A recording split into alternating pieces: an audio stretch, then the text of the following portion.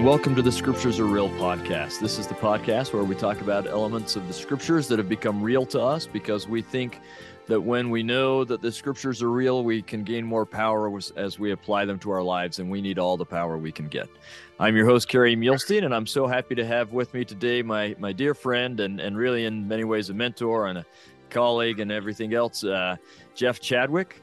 Who, when I was a student in Jerusalem, was the Ancient Near Eastern Studies teacher. And both times I've gone back to Jerusalem, he's taught that same course there. And I would say I feel like I'm a decent biblical geographer in the Holy Land, but that's really because I was there with Jeff, who is, if not the best, then one of the best in the church. And what I've learned and abilities I've gained from Jeff. He's an archaeologist, has been working in Israel for a very long time.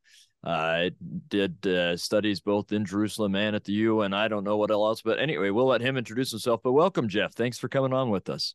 Hey, it's great to be here, Kerry. And it must be the deep voice guys session here. That's right. Yeah, we always had a good time in Israel together that we could boom some bass out to all the students and they could hear us from far away.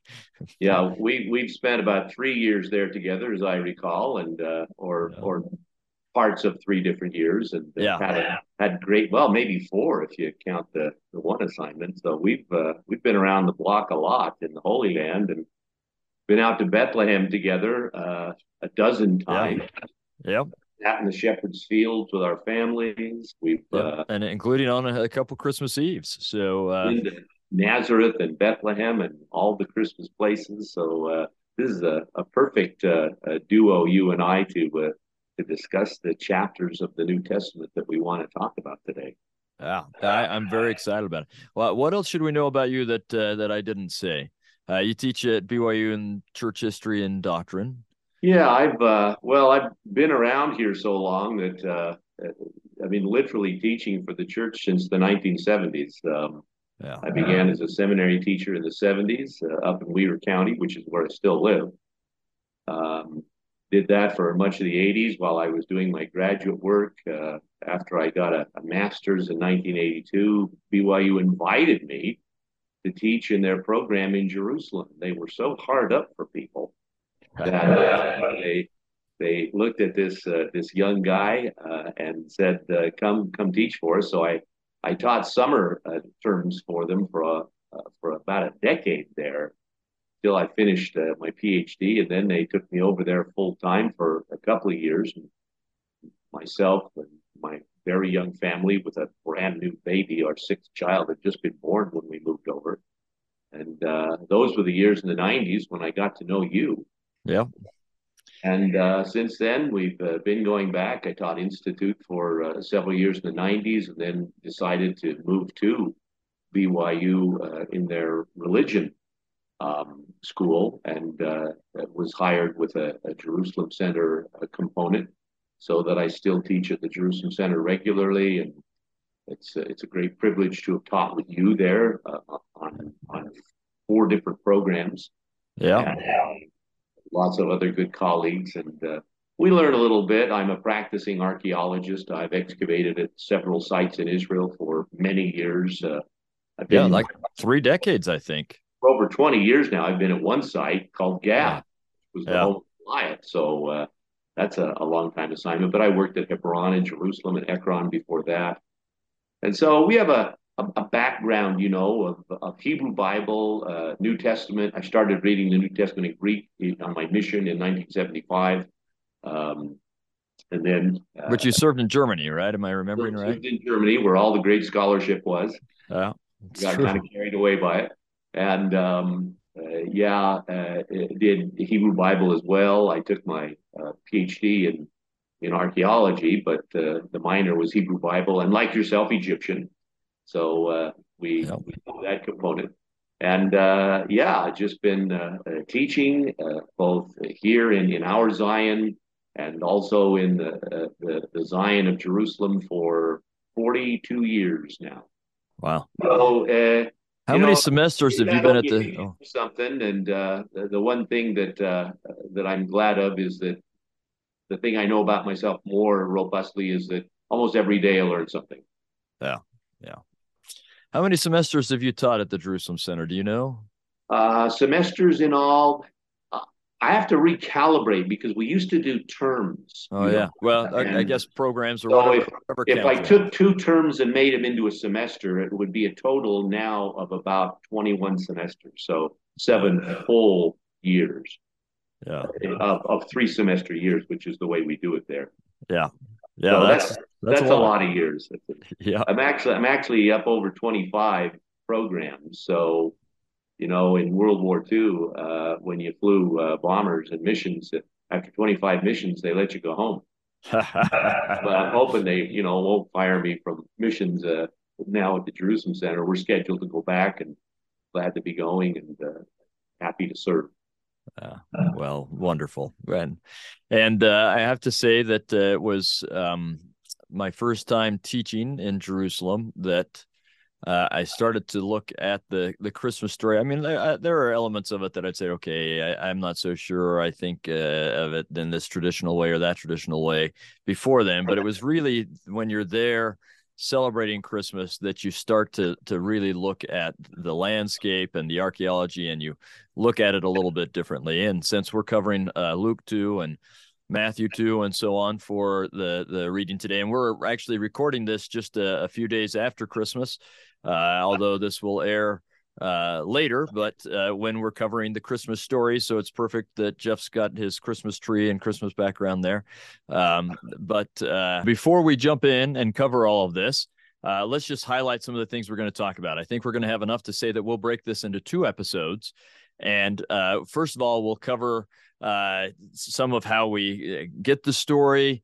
We'll cover some elements from Matthew 1 and Luke 1 about the Annunciation, not so much about the Annunciation of John, but especially about the Annunciation to Mary and to Joseph and what happens between them and the stigma that they would deal with and the reasons they would go to Bethlehem and what it would really be like, some of the artifacts and the reality of what the nativity story would have been like. And then as we keep moving, and much of this will be in the second episode, we'll continue with what really happened with the birth narrative and the shepherds and what it would have been like with the shepherds. We will have already at that point talked about the timing, that we think that this is probably in December, but we'll talk about the shepherds, and then we'll start to explore the story of the wise men and of Herod and the flight into Egypt and where they may have been in Egypt, what the timing would have been, how the killings would have taken place of the innocents. And I think you'll find that many of the things we talk about will go against some of the things that you've always thought. Sometimes I call this the Christmas Mythbusters kind of episode, but I hope we give you a more realistic picture and a faith-affirming picture of the nativity story. But why don't you tell us, you helped shape a lot of my thinking about how to examine the story that's presented in Luke 2 and Matthew 2. And so I'd love to hear your thoughts on that story. I'm happy to share, but I'll just say, we're now a few days after Christmas, but my Christmas stays up until mid-January because for me that's the Christmas season. Yeah. Long ago, becoming aware of other people's Christmas traditions. First in Germany as a missionary, where they have a second Christmas day, and then in the Holy Land, where Orthodox Christmas comes 12 days after Western Christmas. I'm just an extend the season person. So this stuff behind me will all stay up until probably pretty close to Super Bowl. We love it, and I love the bright lights and you know one thing about archaeology and geography and language and cultural studies is that they allow you to get a better grip on the context of our scripture story. Yeah. They allow us, and archaeology is the study of human beings of the past, and in all aspects. And so the people in this story, the Savior throughout the New Testament, the prophets throughout the Old Testament, but Mary and Joseph particularly, in the story of the Nativity, Matthew 1 and 2, Luke 1 and 2, are able to come alive more because you access what life for them was really like. What were the places like where they lived? How did they dress? What did they eat? What was their calendar? What were their holidays? What was their work life like? What language did they speak? Um, I've worked with Aramaic for 4 decades, and I can now, when I'm reading the New Testament, I can almost hear what they're saying Yeah. in Jewish Galilean Aramaic, and it's an amazing thing. It's really goofy sometimes because I'll say something in English rather backwardly, but it's because I'm thinking, in Hebrew Yeah. or Aramaic. So you switch the subject and the verb order and all those kinds of things. And yeah, You like to say the scriptures are real, and boy are they. yeah, And it's one that two things I bear witness of, and I always do this with the Book of Mormon, but I think it's important to do so with the Bible as well. That these scriptures are one, true, but two, authentic. They are what they claim to be.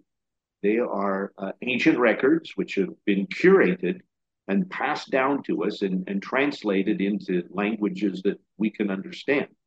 But they're real. They were written by real people who were often eyewitnesses or hearsay witnesses to the events, and we're getting the real story. Sometimes it's told from different perspectives, and you'll have Luke tell you something and Matthew tell you something else, and it'll take putting the two of them together to get the whole story. yeah. But they're reporting accurately. It's an amazing thing, and because it's injected with the Spirit of the Lord, uh, these are the most profitable things that we can spend our time with. These scriptures.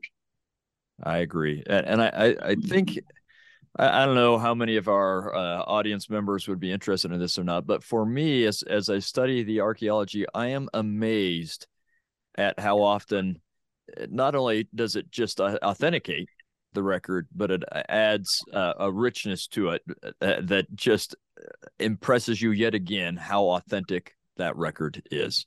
Oh, Just again and Carrie, I again. know this. I know this happens to you, and it happens to me all the time. When I'm reading the scriptures, it's almost like it's better than a virtual reality helmet. Yeah, Uh, you are in the setting.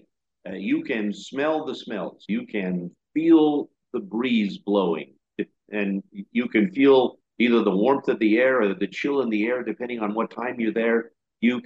You know what's happening in that story. You know what color the flowers are. It's an amazing thing. yeah. And I just tell people, put yourself in those scriptures, and the more you learn about them, the more accurately the setting will be that you put yourself in when you study them. That's perfect. In fact, maybe I'll share a quick story about that I guess I should also do a little plug for.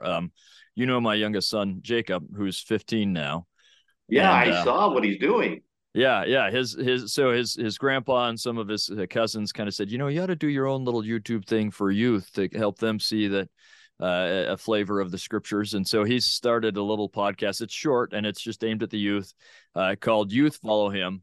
But I remember, I think it was his first one. He did one like he recorded it on the day of Christmas Eve and released it that day to help people with Christmas. But it's one of those moments as a father where you just go, oh, so glad, because I remember him saying, he was remembering spending Christmas Eve on a field, where shepherds would have been around Bethlehem, and shepherds still are. And he said it was cold that night. And I remember thinking, it must have been so cold for those shepherds and for baby Jesus. And that's the kind of reality that you're talking about, that it was so exciting for me to think that my son, who was 8 at the time, can still, as you say, feel what it would have felt like for the Savior. So, and maybe that's a good place to start. There's a lot of questions about time of year. I know most members of the church would say that it was in the springtime in April, and I didn't tell you that I was going to ask you about this, but hopefully you're okay if we talk about it a little bit. But I know you've argued, and I'm fairly convinced. I mean, I'm I'm a little bit agnostic, as in, okay, if I find out it's a different time, fine with me. But I'm fairly convinced that you're correct. That probably was Decemberish. So I don't know. Maybe you can walk us through that a little bit. Well, I've been working with this for literally decades, and when you and I were together a dozen years ago on one of our assignments in Jerusalem, I released an article through BYU Studies entitled "Dating the Birth of Jesus Christ." And boy, did it get the email, because Yeah. in the article we lay out all of the evidence that suggests that Jesus has to have been born in early winter. Um, and this would mean at the early winter directly preceding Herod's death. King Herod died in April of 4 BC. And all of the evidence points to December of 5 BC, possibly the first couple of days of January, but most likely late December, as the time when Jesus was born in Bethlehem. And this accords with the general Christmas season that we celebrate, but it's way out of accord with Brother Talmage's model in Jesus the Christ, that Jesus was born on April 6th of the year 1 BC. For a variety of reasons, that very popular notion among Latter-day Saints just doesn't stand up to any of the historical or even archaeological evidence that we have for the accounts in Matthew and Luke. For one thing, Herod died in 4 BC, so Jesus can't be born 3 years later in 1 BC, because Jesus is born in the days of Herod the Great, what Matthew 2 says. And in terms of the timing, several other constraints, including Book of Mormon evidence. This was one of the most important things, is that the Book of Mormon gives us very clear timing clues for some of the things in the life of Christ. And one of them is the date of his birth, at least the general time. And we can fix this now. I'll invite people to read the study if they'd like, because it's quite long. Yeah. But we can date this to December of 5 BC, which, interestingly enough, was the date preferred by President J. Reuben Clark in his masterful treatment of the New Testament called Our Lord of the Gospels, which was a priesthood manual in the 1950s. He wrote that, of course, 3 decades after Elder Talmage published his work, Jesus the Christ. But this was an important thing to me, that President J. Reuben Clark felt total freedom to differ with Elder Talmage in his understanding of when Jesus was born. And President Clark had said, "I'm just taking the very best scholarship that I can find, and to me it points to 5 BC December." So taking that as kind of a license to go ahead and explore this further, I did lots of historical and other research, and all of it pointed to December of 5 BC. And so that's the conclusion that you would see, well supported, I might add, if you were to read the article dating the birth of Jesus Christ from the December 2010 BYU study. I think. And then you had a follow-up one like a year or two later, right? Well, we got some feedback on that, and so because of the feedback and the natural questions that arose, I did another study, which was published in 2015, called "Dating the Death of Jesus Christ," which maybe we ought to come back and talk about in May or June, because we'll be Sounds good. ready to look at the end of the Savior's mortal ministry at that time. But yeah, and then subsequently we did one called "Dating the Departure of Lehi from Jerusalem."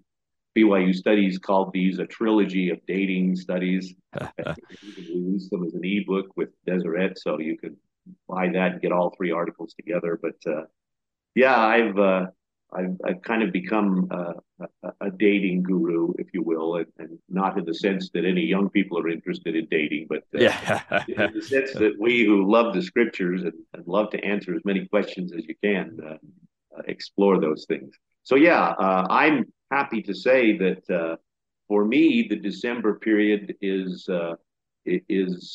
is the time of the birth of the Savior, and that makes my Christmas season bright. I don't find myself having to justify and say, well, we know he wasn't born this time of year. We know he was born more in the spring. No, I'm certain he was born at this time of year, and that leaves spring all alone for the Easter tradition, which I love maybe just a little bit more. Yeah. Very good. And as I said, I find the evidence fairly convincing. So, Well, a lot of academics in the church have over the decade, as they've looked at these things. I think some of them slowly and maybe barking a little bit along the way have finally concluded that the evidence is solid that Jesus was born at this time of year, and that has nothing to do with the adoption of a Roman holiday in the fourth century and the fixing of Jesus' birthday to December 25th. That doesn't bother me. I don't know what day of December Jesus was born. yeah. Other than I think it's very likely that it would be late in the ninth month of the Jewish year. That is to say, the third month of the Jewish year, if you count the way that it was counted in the New Testament era, the month of Kislev. And this goes back then to the story of the Annunciation and the timing of the Annunciation in Luke 1 to Mary. But in any case, that would generally put Jesus' birth date somewhere mid to late December. Yep. Well, speaking of that and your trilogy that you put together, I know you've had another book that explores some of the realities kind of based on archaeology but also on other things, not just archaeology, of the birth narrative and the wise men and so on. I think your book is called Stone Manger. That it's available as a Kindle app. I think I've got it. I've read it a number of times.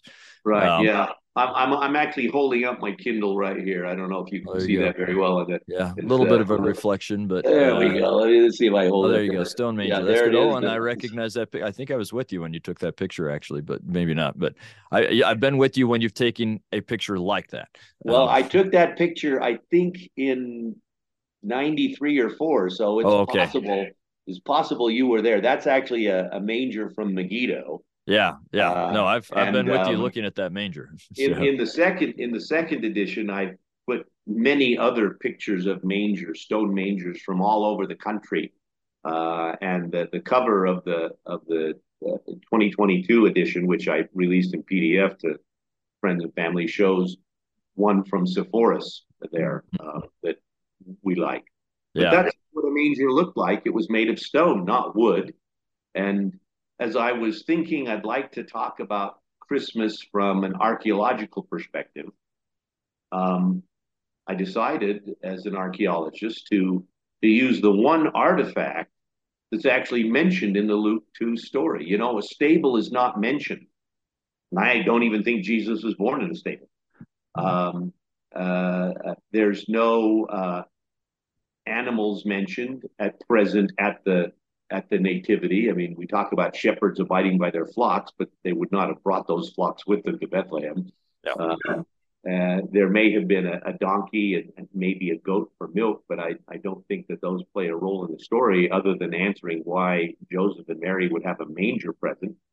But the only artifact, a hard artifact in that story in Luke 2 is the manger. Yeah. To me, we can start with that and start to tell the realia of the story. And so I wrote this book, and I decided I would call it The Archaeology of Christmas. And, there's a catchy title, I tell you. Someone's going to read a book called The Archaeology of Christmas. And now I've decided maybe they would, but it occurred to me, well, let's just call it Stone Manger from the one artifact that we can talk about that. We'll start with that and explain how many things that we have traditionally thought about Christmas aren't the way that the real first Christmas would have been.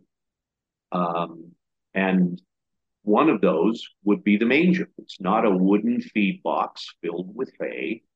it's made of stone because that's what everything was made of in the Holy Land, and we find literally hundreds and hundreds of these stone troughs anywhere we're at in all ages, not just in the New Testament era, but going back way into the Old Testament era and moving forward from the New Testament through the Byzantine and Islamic times even Crusader until pre-modern times yeah. when they invented, plastic troughs for animals. And what was a trough used for?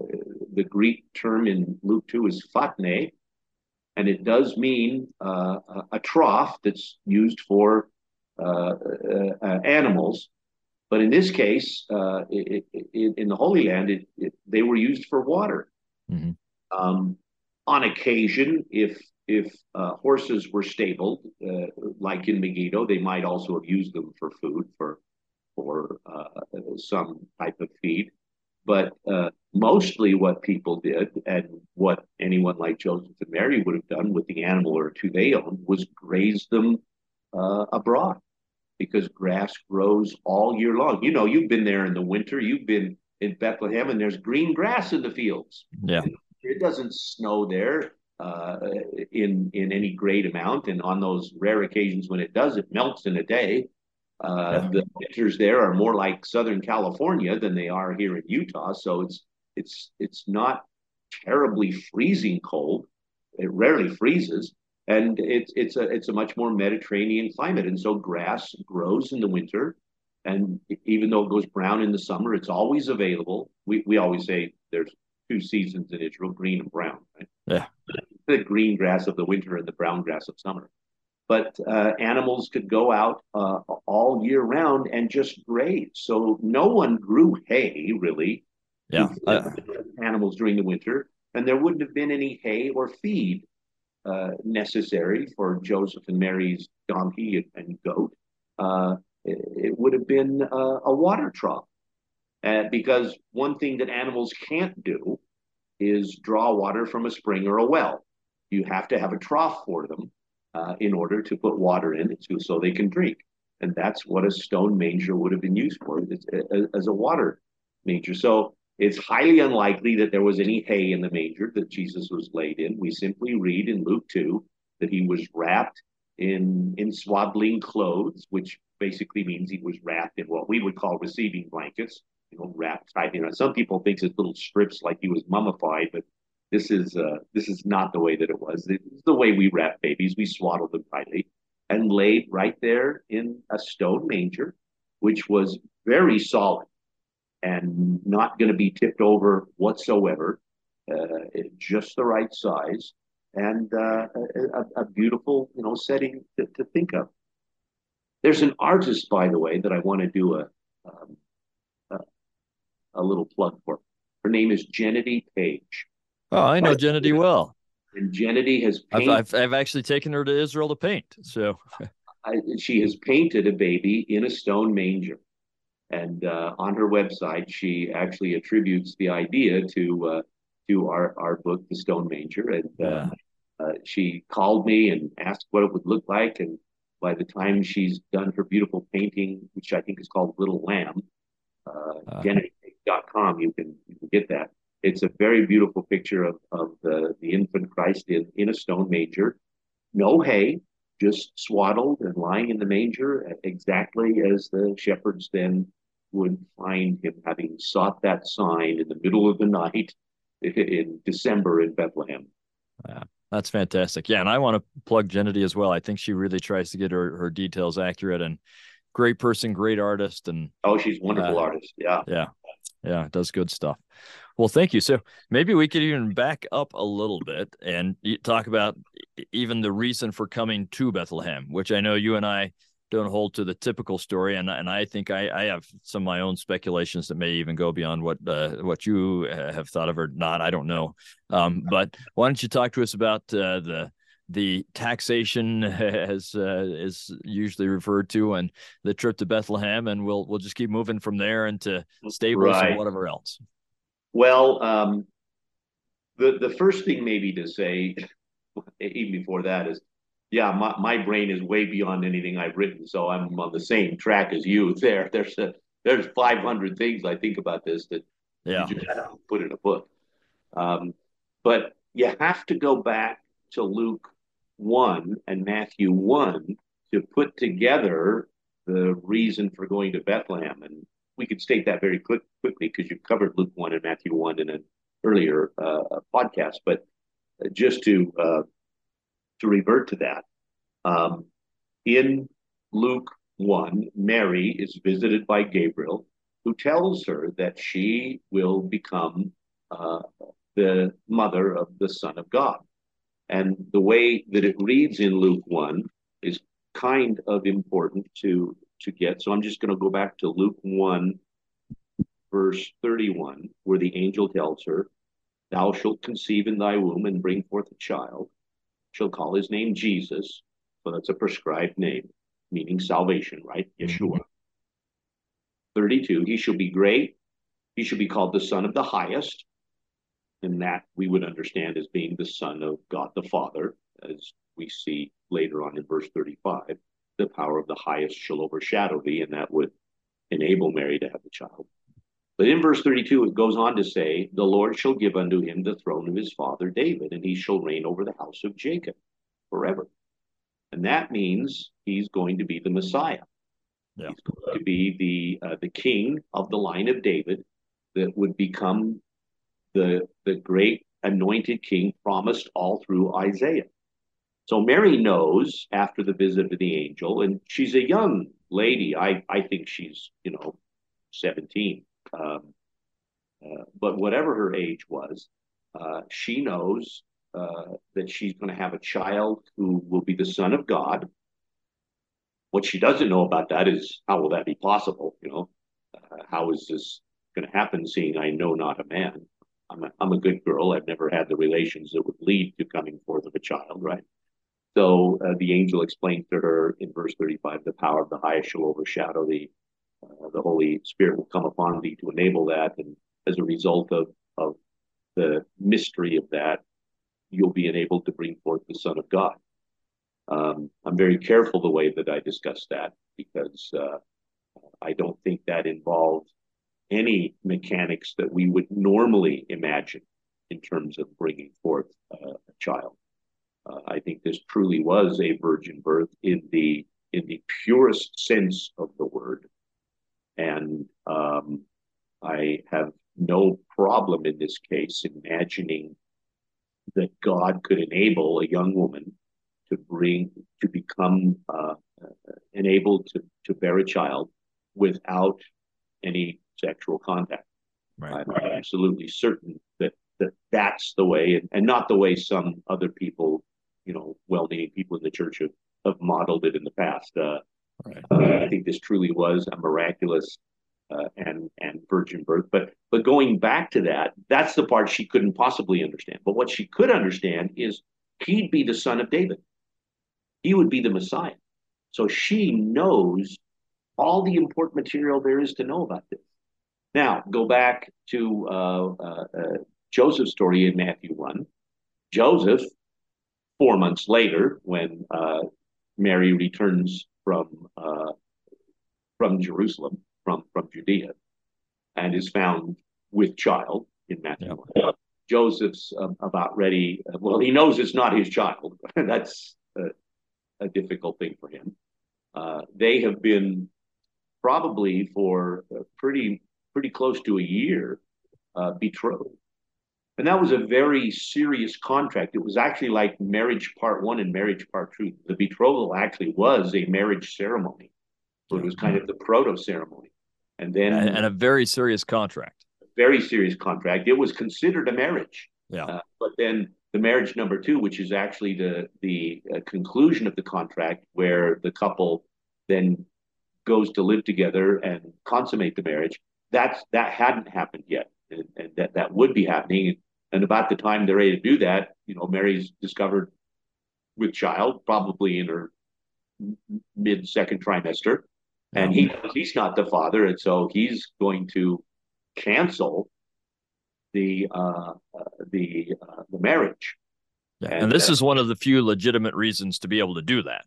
yeah, well, because he knows it's not his child. He must Yeah. have been heartbroken. Yeah. And then comes the revelation, right? In Matthew 1, by the angel, Joseph, fear not to marry Mary, because that which is in her is from God, and she'll bear a son, and you call his name Jesus. I like that because with that statement in Matthew 1, God, through the angel, is assigning Joseph the fatherhood role Yep. in totality to Jesus.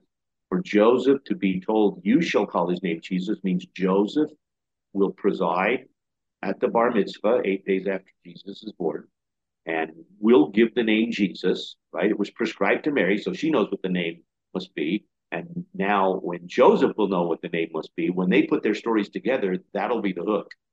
Yeah. They'll both know that they've had revelation from the same source. And and Joseph now knows he's going to be the father of that child. Now, this is going to be an unusual situation for him, but if it's a revelation, you do it, right? Yeah. So, But that becomes tricky for both of them, because if he's not putting her away, I mean, I just put myself in the shoes of Mary and of Joseph. And to be a young girl in a very small, very conservative town where everybody knows everybody and everybody knows everybody's business, and they're very conservative. And to be a young girl who's pregnant out of wedlock, that's devastating. yeah. And for Joseph to marry her is essentially to say, oh, yeah, that was me. Yep, that's When exactly it right. wasn't. They Yep, both know they're innocent and pure, but they're thrust into a situation by the Lord yep, of having to endure a false reputation, which is that yep, they had been sexually active before their marriage, and that just sometimes there's a burden to bear in yeah, doing great service, and for them this was a difficult one. But the excitement they must have had at knowing what this was would have made it uh, a joy at the same time. And one of the things that Joseph didn't know, at least it's not in Matthew 1 that the angel told him this, is that this child would have the throne of David. What the angel tells Joseph in Matthew 1 is that the child is from God and to marry Mary, which it says he does right away. And what I assume from that is that the time for the uh, conclusion of the betrothal was at hand, right? And so he marries her on schedule, which was going to be right away, and because he goes right out and does it, it says, but he doesn't know that this child is going to be the Messiah. and Mary perhaps tells him, but Well, I'm sure. I mean, if all of a sudden Joseph says, "Oh, Mary, I know this wasn't anything you did wrong," Mary says, "Oh, Joseph, I'm so relieved." And as this new young couple, especially after they're married, um, speak about their revelation and their excitement of being together, because obviously they've been preparing for this for a long time, yeah, and now it's happened. And but she's 4 or 5 months along. Uh, but as she's sharing with him information and he's sharing with her, they realize there's one thing that he didn't know that she does. And that is that this child will be the Messiah. And that is what sends them to Bethlehem. Because Joseph knows, because any man of Israel knew, um, that the Messiah must be born in Bethlehem. That's Micah 5:2. yeah, That's an issue in the next chapter, in chapter 2 of Matthew, that yes, Micah 2 tells you that any person of any modest scriptural understanding, and Joseph would have been such a man, would know that the Messiah has to be born in Bethlehem, and for Joseph now and Mary, they knew exactly what they had to do. They had to move to Bethlehem and be known as residents of Bethlehem. yeah. And I'm going to take that. I'm going to speculate just a step further, because I agree. I think, I mean, we can't know for sure, but it's hard for me to see it any other way than they say, okay, wait, if he's going to be the Messiah, okay, we got to do this. But I think there's an added bonus because they can move to Bethlehem and they don't have to say when they were married or anything along those lines. And that gives Jesus the chance to grow up in Bethlehem without the stigma of being Yeah, a child out of wedlock, right? being known as a mamzer, right? That's right. Being known as a child born or conceived at least out Out of of, wedlock.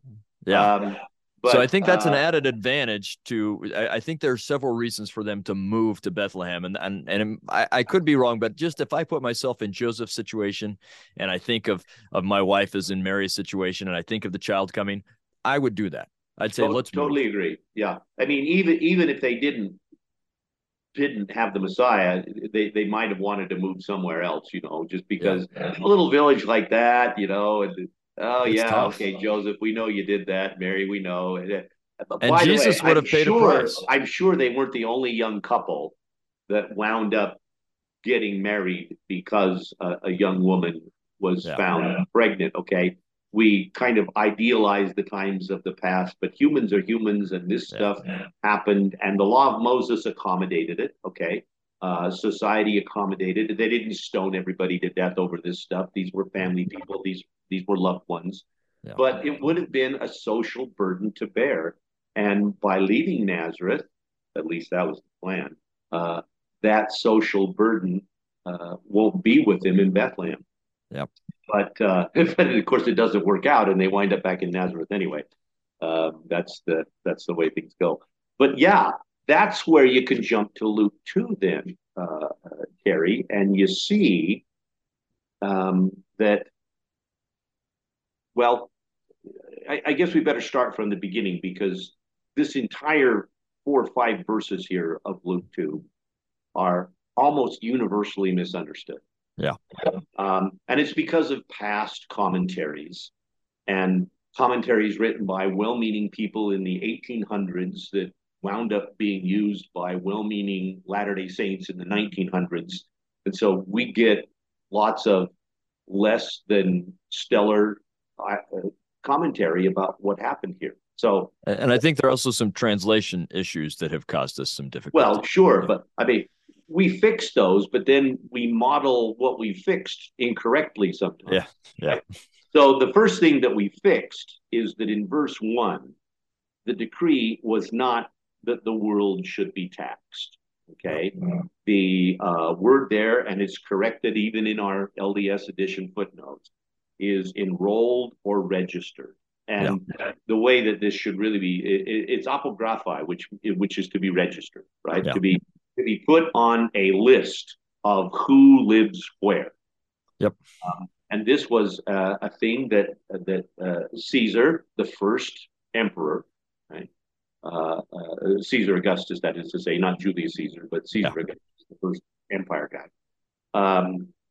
set for his empire that there would now be a law that required enrollment in your city or within the environs that your city was the center of.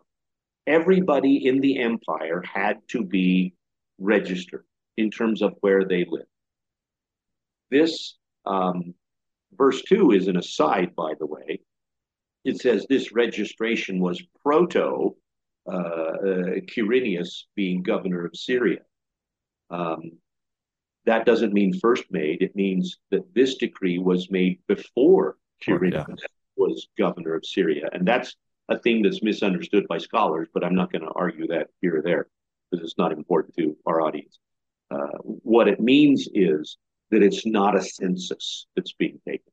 It's a registration in place that is a law in the empire in perpetuity. And by the way, that Roman Empire tradition of registering people endured down in Europe forever. It went down and it became a part of 800 years later, the Holy Roman Empire, and it became a part of all European tradition to this day. If you live in Europe, if you live in the EU, you have to be registered in the city where you live. One of the things that astonished me as a missionary in the mid 70s in Germany is that I had to register with the government And it wasn't just me, it was anyone living in Germany, whether you were a German citizen or whether you were an expatriate. You had to, if you came into a city and were going to reside there, you had to register with that city's registration authority.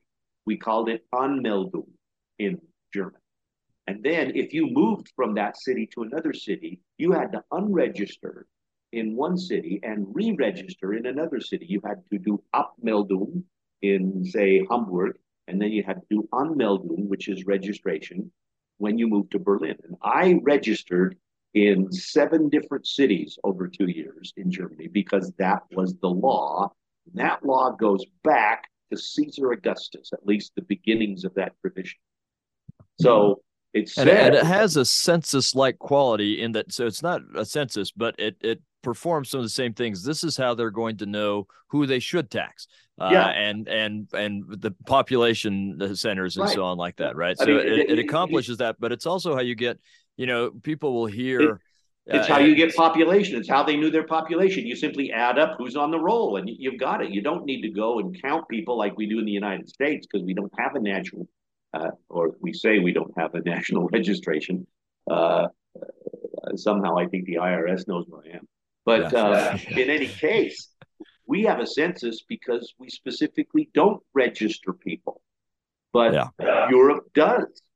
And that's why, this registration was not a census. This is before the census that was taken by Quirinius, which was a provisional census taken in AD 6. Right? This was registration in place to your city. And you see that as you go into verse 3. All went to be registered, everyone to his own city. Registration was connected to city. And so you read in verse 4, Joseph went up from Galilee out of the city of Nazareth, which basically means that he would have unregistered out of Nazareth, and into Judea to the city of David called Bethlehem, because he was of the house and lineage of David. That line confuses people, but come to the next line in verse 5, to be registered with Mary, his espoused wife, being late with child. Now notice that it says his espoused wife. That means that the second marriage ceremony has happened, the one that closes the betrothal. So they're married. She is his spouse now, not his fiancée, if we use the word. And they are going to be registered together. And she has a child. And that means that when that child is born, it too will be registered as a resident of Bethlehem. And that's the plan. Yep. A native of Bethlehem, right? That's the whole idea. And it says specifically in verse 5, to be registered. Joseph goes there and Mary go there with that purpose, to be registered as residents of Bethlehem, so that when that child is born, it will be known that he is born in Bethlehem. This is a young couple understanding what prophecy requires and taking the initiative to bring it about. There was nothing, they were not victims of circumstances, what I like to say about it here. There were no Roman soldiers forcing them to go to Bethlehem to pay their taxes, okay? In fact, there were no Roman soldiers stationed in Judea or Galilee in that period. I read a book a while ago, by a rather famous LDS writer that talked about the 10th Legion being in the Holy Land at the time of Jesus' birth. And no, it wasn't. There were no Roman legions whatsoever. Herod controlled the place, and he had his own military and security forces. And yes, it was a province of Rome, but he was a client king, and his forces were his own.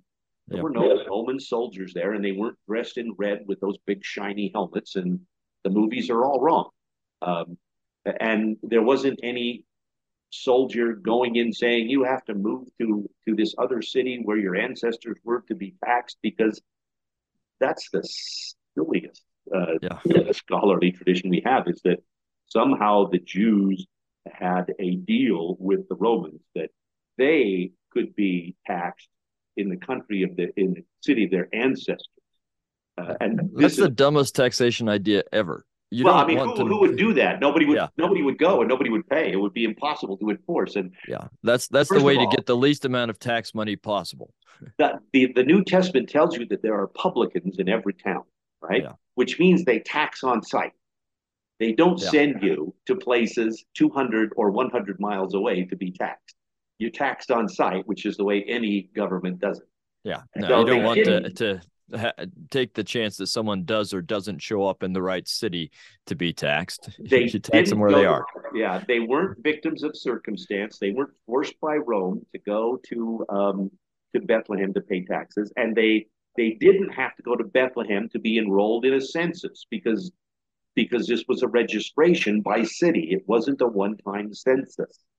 And so all of those things we say about this passage traditionally, and by the way, they're in the manuals, unfortunately, are not correct. This is Joseph and Mary, this incredibly faithful young couple, thrust by the Lord's plan into a, a difficult situation Yeah, where a really tough she situation. is pregnant before their marriage. But they accept it. They're faithful. They have initiative. They're what the Doctrine and Covenants calls anxiously engaged. Yeah, This would be in more ways than one in a good cause. And they marry and they move to Bethlehem on purpose to be registered in Bethlehem so that child would be born in Bethlehem. And that's then what verse 7 goes on to say. While they were there, she brought forth her firstborn son, wrapped him in receiving blankets, swaddled him, and laid him in a manger of stone yeah. because there was no room for them in the inn. Now, if I could just talk about the inn for a minute. Yeah. Before you do that, can I touch on one Oh, thing yeah. Let's go from back. earlier, and then let's go back to the end. But and this is just a personal thing for me, and I know for my wife as well. She's talked about this.